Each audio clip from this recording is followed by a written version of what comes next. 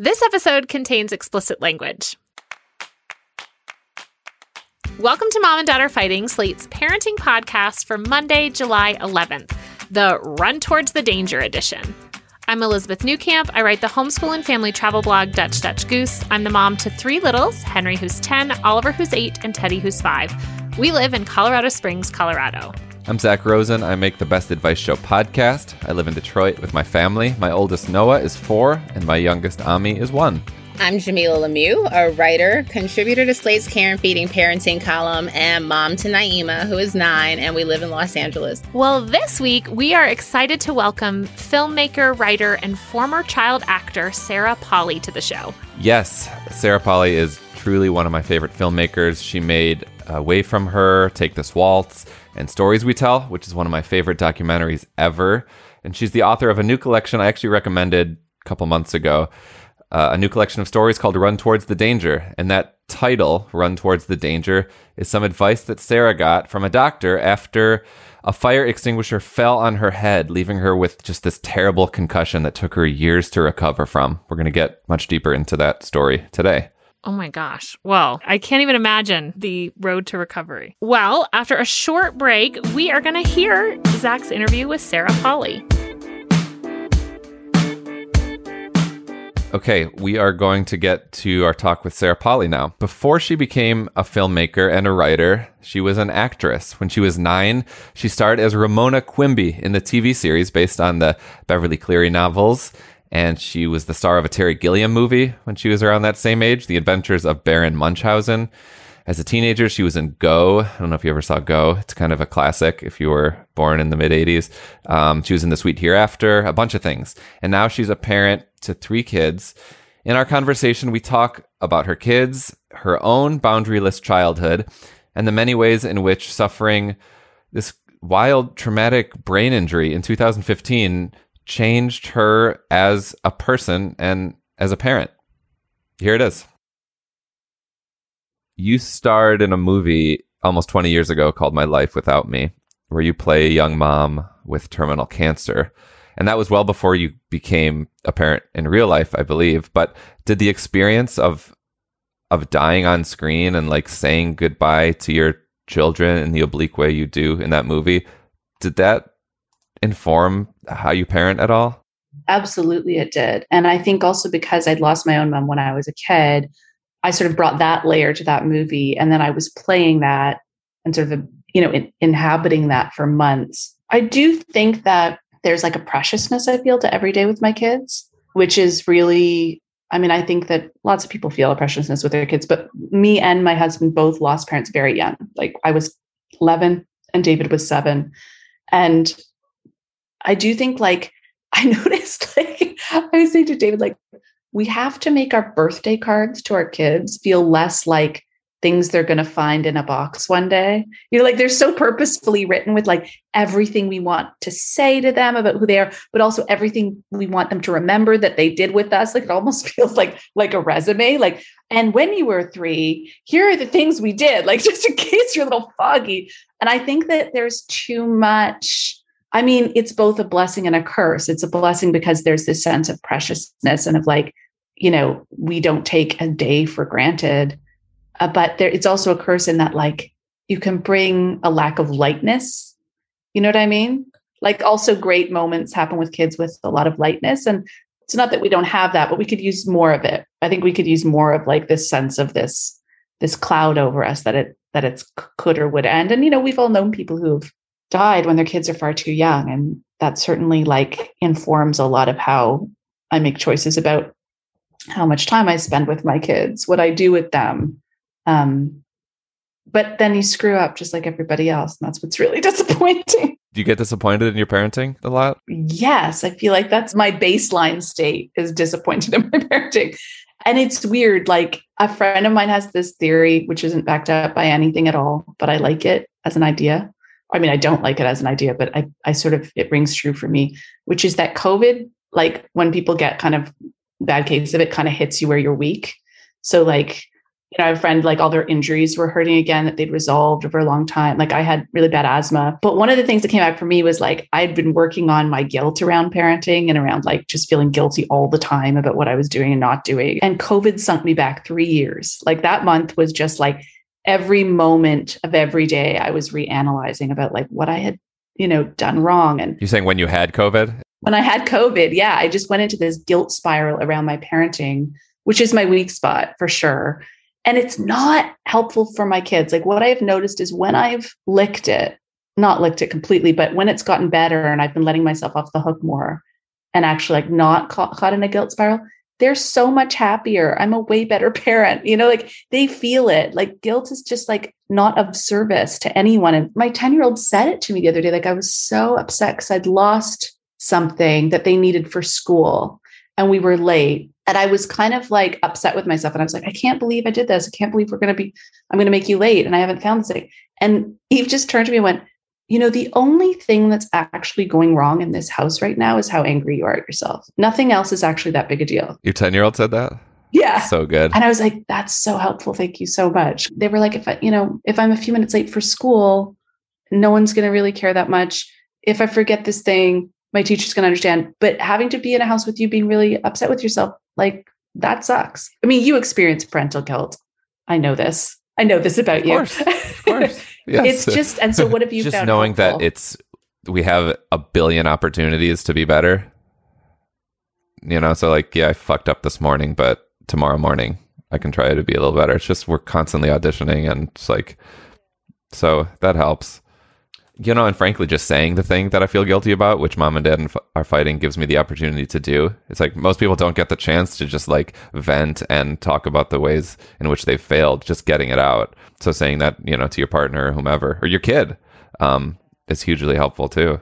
It's therapeutic to listen to for that reason, I find. It's just like listening to people talk about the ways they've, let themselves down, let their kids down. Like I do find that really, really helpful instead of like carrying it around quietly. I think is tough. You wrote something in your new book. I think it speaks to your childhood and now who you are as a parent. And I want to talk about it, if you don't mind reading it out loud. I'm constantly comparing the boundaryless childhood I had with my own children's, wondering if I'm protecting them enough or if I'm being overprotective in response to feeling too vulnerable myself. Yeah. So you're constantly comparing these two periods in your life. How do you actually because you talk about how you don't just parent instinctively. You're actually like thinking long and hard about these decisions. So I guess just how do you finally make these decisions? Like how do you move through parenting decisions and discussions? I mean, I really like talking to people. I like talking to other parents a lot. I like talking to my kids a lot now that they're older about it. And I'm finding they've sort of become my best guides in terms of like, just sort of like trying to work things out and hash things out with them. I mean, I didn't have really rules when I was growing up and I was working when I was a tiny kid. And yeah, it's a lot of mental work for me to sort of go like, oh, that's a no, or these are our rules, because rules were not something I grew up with. But I think I felt tremendously insecure as a kid because of that lack of structure and boundaries. So, I'm not into like being super strict and super structured, but having some of it, I find can be of comfort to my kids and just like kind of knowing what's expected or not. But I also feel like I'm discovering more and more that my kids are very, very different from each other and need very different things from me, which isn't to say like I'm more for my personality for each one of them, but like I'm becoming more attuned to one kid needing one thing and another kid needing another. And that doesn't mean like different sets of rules for everybody, but just an awareness that I don't want to be this like monolithic set of boundaries and rules. Like I don't know who I'm doing that for or why. I'm finding more, it's turning into more conversations. And again, like, it goes back to the thing of like reanalyzing your own stories and what you're bringing into the present from the past. I've had this really interesting experience lately with Eve, where, Eve is obsessed with being a child actor. And I was traumatized by being a child actor. It was awful for me. And I've been very vocal and written a lot and talked a lot about how damaging I think it can be for kids to be in film and television professionally. So as a sort of antidote to that, we've set up, here's this musical theater club you can do. Here's a camp you can do. And that's been great. But Eve's been really consistent. No, I want to do this professionally. And I'm like, you got the wrong mother. And there is this situation lately. It's kind of a long story, but basically my brother's a casting director and was casting a film recently, which was all these kids. And Eve ended up being over there watching all these kids auditioning on Zoom and was like, I really want to try this. And I was like, no, we can't. And then I was like, okay, if you want to do the audition, great, but we can't do the part. But if you want the experience of doing an audition, go for it. And when you're an adult, if you want to be an actor, I'll support it. But right now it's just the audition. So Eve did really well. And then, there was suddenly a lot of interest in Eve doing it. And I had to suddenly go like, oh my God, like I watched the director. She was amazing with kids. Like I would be the adult with Eve on set. Like, would this be so bad? And I remember going to a friend of mine who's like my sort of wise person in my life. And he just really thoughtfully said, do you have a red line around anything else, like as a parent? And I said, no, like everything else is something I'd at least willing to have a conversation about. And he said, and then I think you kind of have to look at that. And so I sort of said to Eve, like, if you want, we can talk about this. They seem really interested in you. And Eve said, I want to do it. And turned down the part. And I was like stunned. Eve is out of the running for the part that all they want to do is be a child actor. And I just wonder, I'll talk about this with Eve in 10 or 20 years and get more clarity. But my gut is that there was a sense that I was bringing my own childhood garbage to a conversation. And until that got broken down and taken out of the way, like Eve was going to push and push and push. And then it went away and Eve was like, okay, we're all clear now. Because like that was this red line I was bringing from my own experience. That was, do I think kids should act professionally in film? No, I actually just think if a parent is asking my advice, no, my answer is no, wait till they're older. But, this was a very specific situation where I, as a formerly traumatized child actor, would be chaperoning this kid with this great director. And I was bringing the same red line, like I was unwilling to look. And I just think it's interesting how I feel like my kids sensed that. And the reason they were pushing and pushing on this specific issue beyond actually genuinely loving acting was like, I smell a rat here. Like, this isn't like you. And I think I was bringing my own story to my relationship to my kid in a way that wasn't quite fair. And so are they not asking anymore to be a professional actor? Not really. Oh my God. Not really. Wow. Seems to have died down. They're doing their like amateur theater thing. I'm super happy with it. And like kids theater groups. So it may come back up, but yeah. That's incredible. I think it was like a psychological test. And you passed. I think I did. I think I did. I wish I hadn't spent 2 years being like, absolutely not. You got the wrong mother for this. But yeah. Can we talk about the fire extinguisher? So October 20th, 2015. Can you bring me back to that date at the YMCA? Yeah, sure. I was at my local community center and I just finished doing a swim and I realized I'd left my blow dryer the week before. And I went rummaging around in the lost and found bin. And it was like I had to like sneak past this giant freestanding poster to get to it, which meant I could only access it from like underneath this giant industrial sized fire extinguisher. And when I stood up, it dislodged the fire extinguisher with my shoulder somehow, and it smashed on my left side of my head. And what ensued from that was like 3.5 years of struggling with a pretty debilitating concussion. And I had good periods in there, but never back up to my original baseline, and a lot of periods where I was just not functional. So much so that you are just on the sideline as a parent, right? Yeah. There was a lot of like not being able to take the kids to swimming or not being able to walk them to school. And, I managed to find really great ways of spending time with them in that state. Like I learned to be more still and like sit on the floor. And like, I did a lot of that anyway, but it was really forced me into this getting out of the type A, getting everything done mode and into a very present mode with them. But it was also really hard to not in those times be able to be more actively involved with their life in the outside world. I'm just curious from like a logistical perspective, your partner sounds like a wonderful person. What was that like watching him carry so much extra parental weight on his shoulders? I mean, there were periods of time where he was having to do almost everything. And I think it would have broken most people. David is someone who loves a challenge. Like, he really thrives on rising above in impossible circumstances. And he's done that his whole life. And so if it was anybody else, I think it would have been devastating. I think he just loved knowing he could do all of that. And, again, I've never met anyone like David. I just don't know who else would have responded in that way. But also it just felt horrible to not be able to be of more help, Today it's, we're 7 years past that accident. Like, how are you feeling? Brain-wise, I'm great. I'm really, I went to this amazing clinic in Pittsburgh, the University of Pittsburgh Medical Center, and I saw this amazing doctor called Dr. Michael Collins. And his advice to me is what the title of the book is, which is Run Towards the Danger. So I was doing a lot of avoiding activities that stimulated my symptoms, lying down in the middle of the day, having naps, like all the things that traditionally sort of been told to do with a concussion. The advice is generally changing for the better now. But his advice was, okay, I'm going to give you all these very specific exercises, physical exercises, vestibular exercises, but a big part of your recovery is exposure therapy, basically. Like, you have to go into all the environments that bother you.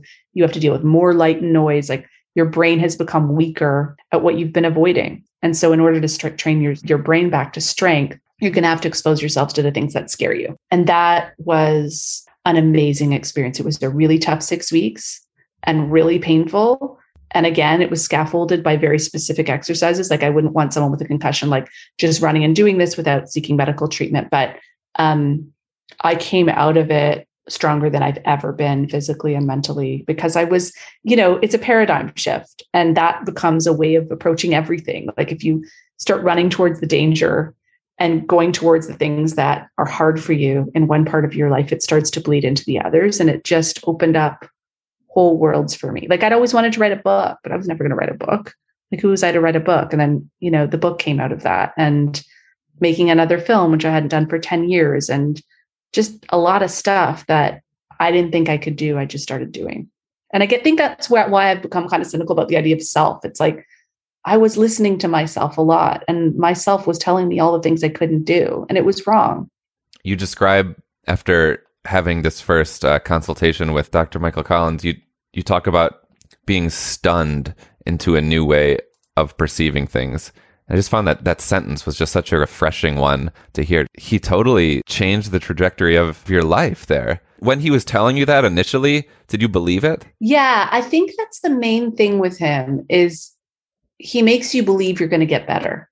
And it seems crazy. And if you're to use your rational mind, especially if you've been suffering with a concussion for years and years, you're like, you're a charlatan if you're going to make these kinds of promises. But he was like, I'm 100% sure you're going to get better and faster than you think, but you're going to have to work really hard. But it was like having a really intense football coach, just someone yelling at you from the sidelines. And it was very motivating. He said to me at the very end of my meeting with him that first day, and all of the tests and assessments, he said, how confident are you that this will work? And I was like very Canadian in my response. I was like, well, I guess pretty confident, which like in Canadian is like, hell yeah. And he was like, well, what you've been doing so far hasn't been working very well. So it's worth it giving it everything you have. And I realized that's what it took. It took giving it everything I had. Like, I know people who've done that treatment, and the people who do every single thing he says, and like, they blast themselves into activity. They do not take naps during the day. They do their exercise every single day. They seem to get better. I'm sure not everybody, but I have met people who've done it like 3/4 and have not had the same results as I have. But I think the thing is, like, it's this kind of having a confidence that's going to work is essential.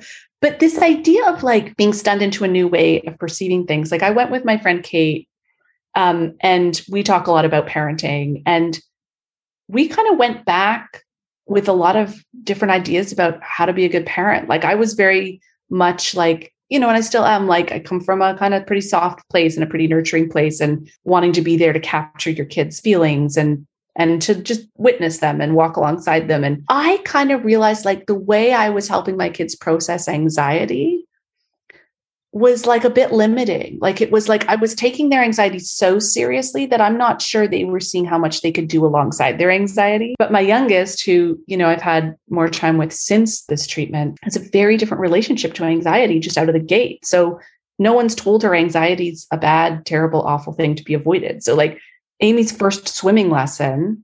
And they haven't really been anywhere because they're like 4 and they've been grabbing COVID and they haven't been like, she hasn't been in school or anything. And she was like walking into her swimming class, shaking so much she was almost convulsing. And I was like, are you cold? And she's like, no, I'm just really, really nervous. And I was like, are you okay? She's like, I can't wait.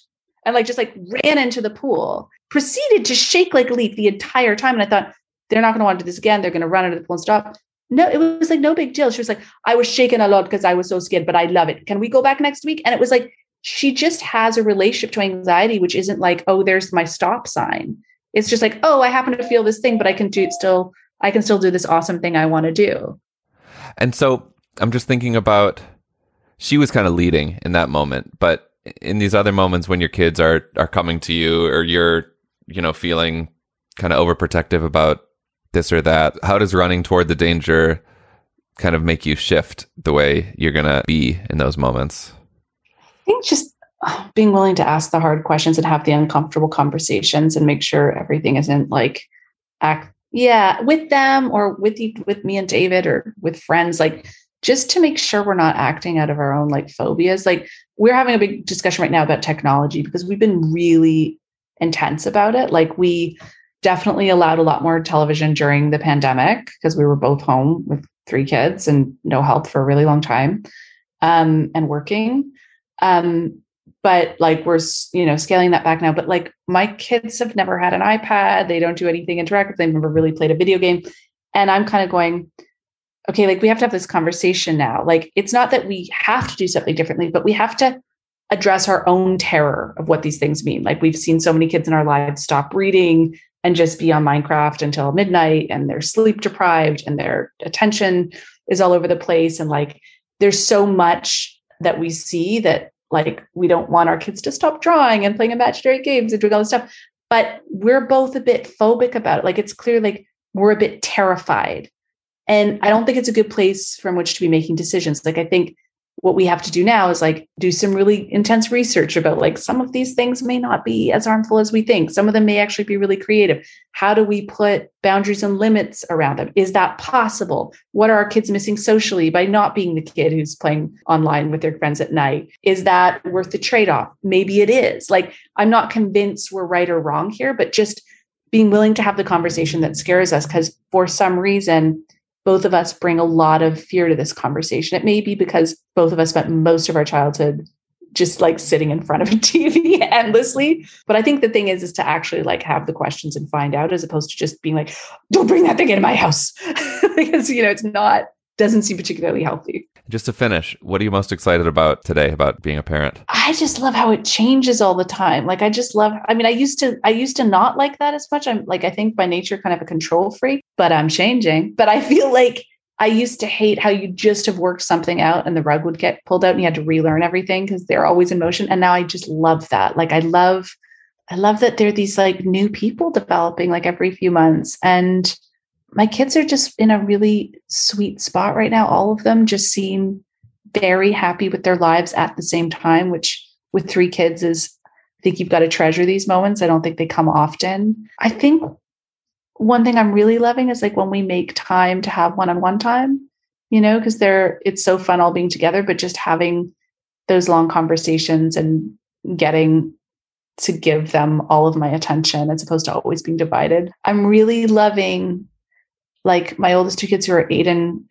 10, or almost 8 and 10, just being at this point where you can sort through dilemmas with them and like really have them bring really interesting insights to the table and helping you see things in new ways. Like, I'm really enjoying that. Sarah Polley is the author of the new collection of essays, Run Towards the Danger. Okay, well, it's time for some recommendations. Jamila, what do you have for us? I am recommending Lemon Perfect lemon water. It is water that has a tiny little bit of lemon juice and a little stevia in it. So it's not quite, grandma's lemonade, but it's a sweet enough treat. We've had the conversation with the pediatrician about cutting out juice, which was something that we weren't really drinking anyway. But if you're looking for something to replace juice for a kid or an adult who's water adverse, I would suggest trying Lemon Perfect. It's pretty tasty. I am recommending the Pina, which is an app that has podcasts and audiobooks just for kids. With our kind of extremely heavy consumption of audiobooks and podcasts combined with the road trips we're taking this summer, I was trying to figure out a way that like everyone could kind of listen to what they wanted, some in the car without us having to play everything all as a family. Although I do love some family listening, it's nice also to have those options like when we're laying down at night. And this kind of has everything in one place. You can download stuff. It's got audiobooks. It's got your typical kids podcasts, your Julie's Library, things like that on there. But they also have some really great original podcasts that the kids are enjoying. So we've been doing Pina, which is an app. You pay for the service, but we've been giving it a try for the summer. There's some free podcasts on there you can listen to and give a try as well. Full disclosure, Pina is owned by our parent company, Graham Holdings. But this isn't an ad. We are using this in the car and have just really come to enjoy this as a way to have the kids have some control over what they're listening to without me worrying about it. And lastly, I'll recommend Sarah Polley's films. We've talked a lot about Sarah Polley today, but she's really incredible. And if you want a really just incredible documentary, Stories We Tell, it's about Sarah trying to figure out this burning question she's trying to solve about her family. It'll make you think in new ways about your family and how stories shape us all. It's a masterpiece, I think. And I think you can watch it on the IMDb app for free right now. Awesome. Well, that's it for our show. We'll be back in your feeds on Thursday. Subscribe to the show so you don't miss it. If you rely on this show for parenting advice, consider signing up for Slate Plus. It's the best way to support the show. Members will never hear another ad on any other Slate podcast. To sign up now, go to slate.com/momanddadplus. Again, that's slate.com/momanddadplus. This episode of Mom and Dad Are Fighting is produced by Christy Taiwo Makanjula, Jasmine Ellis, and Rosemary Belson. For Zach Rosen and Jamila Lemieux, I'm Elizabeth Newcamp. Thanks for listening.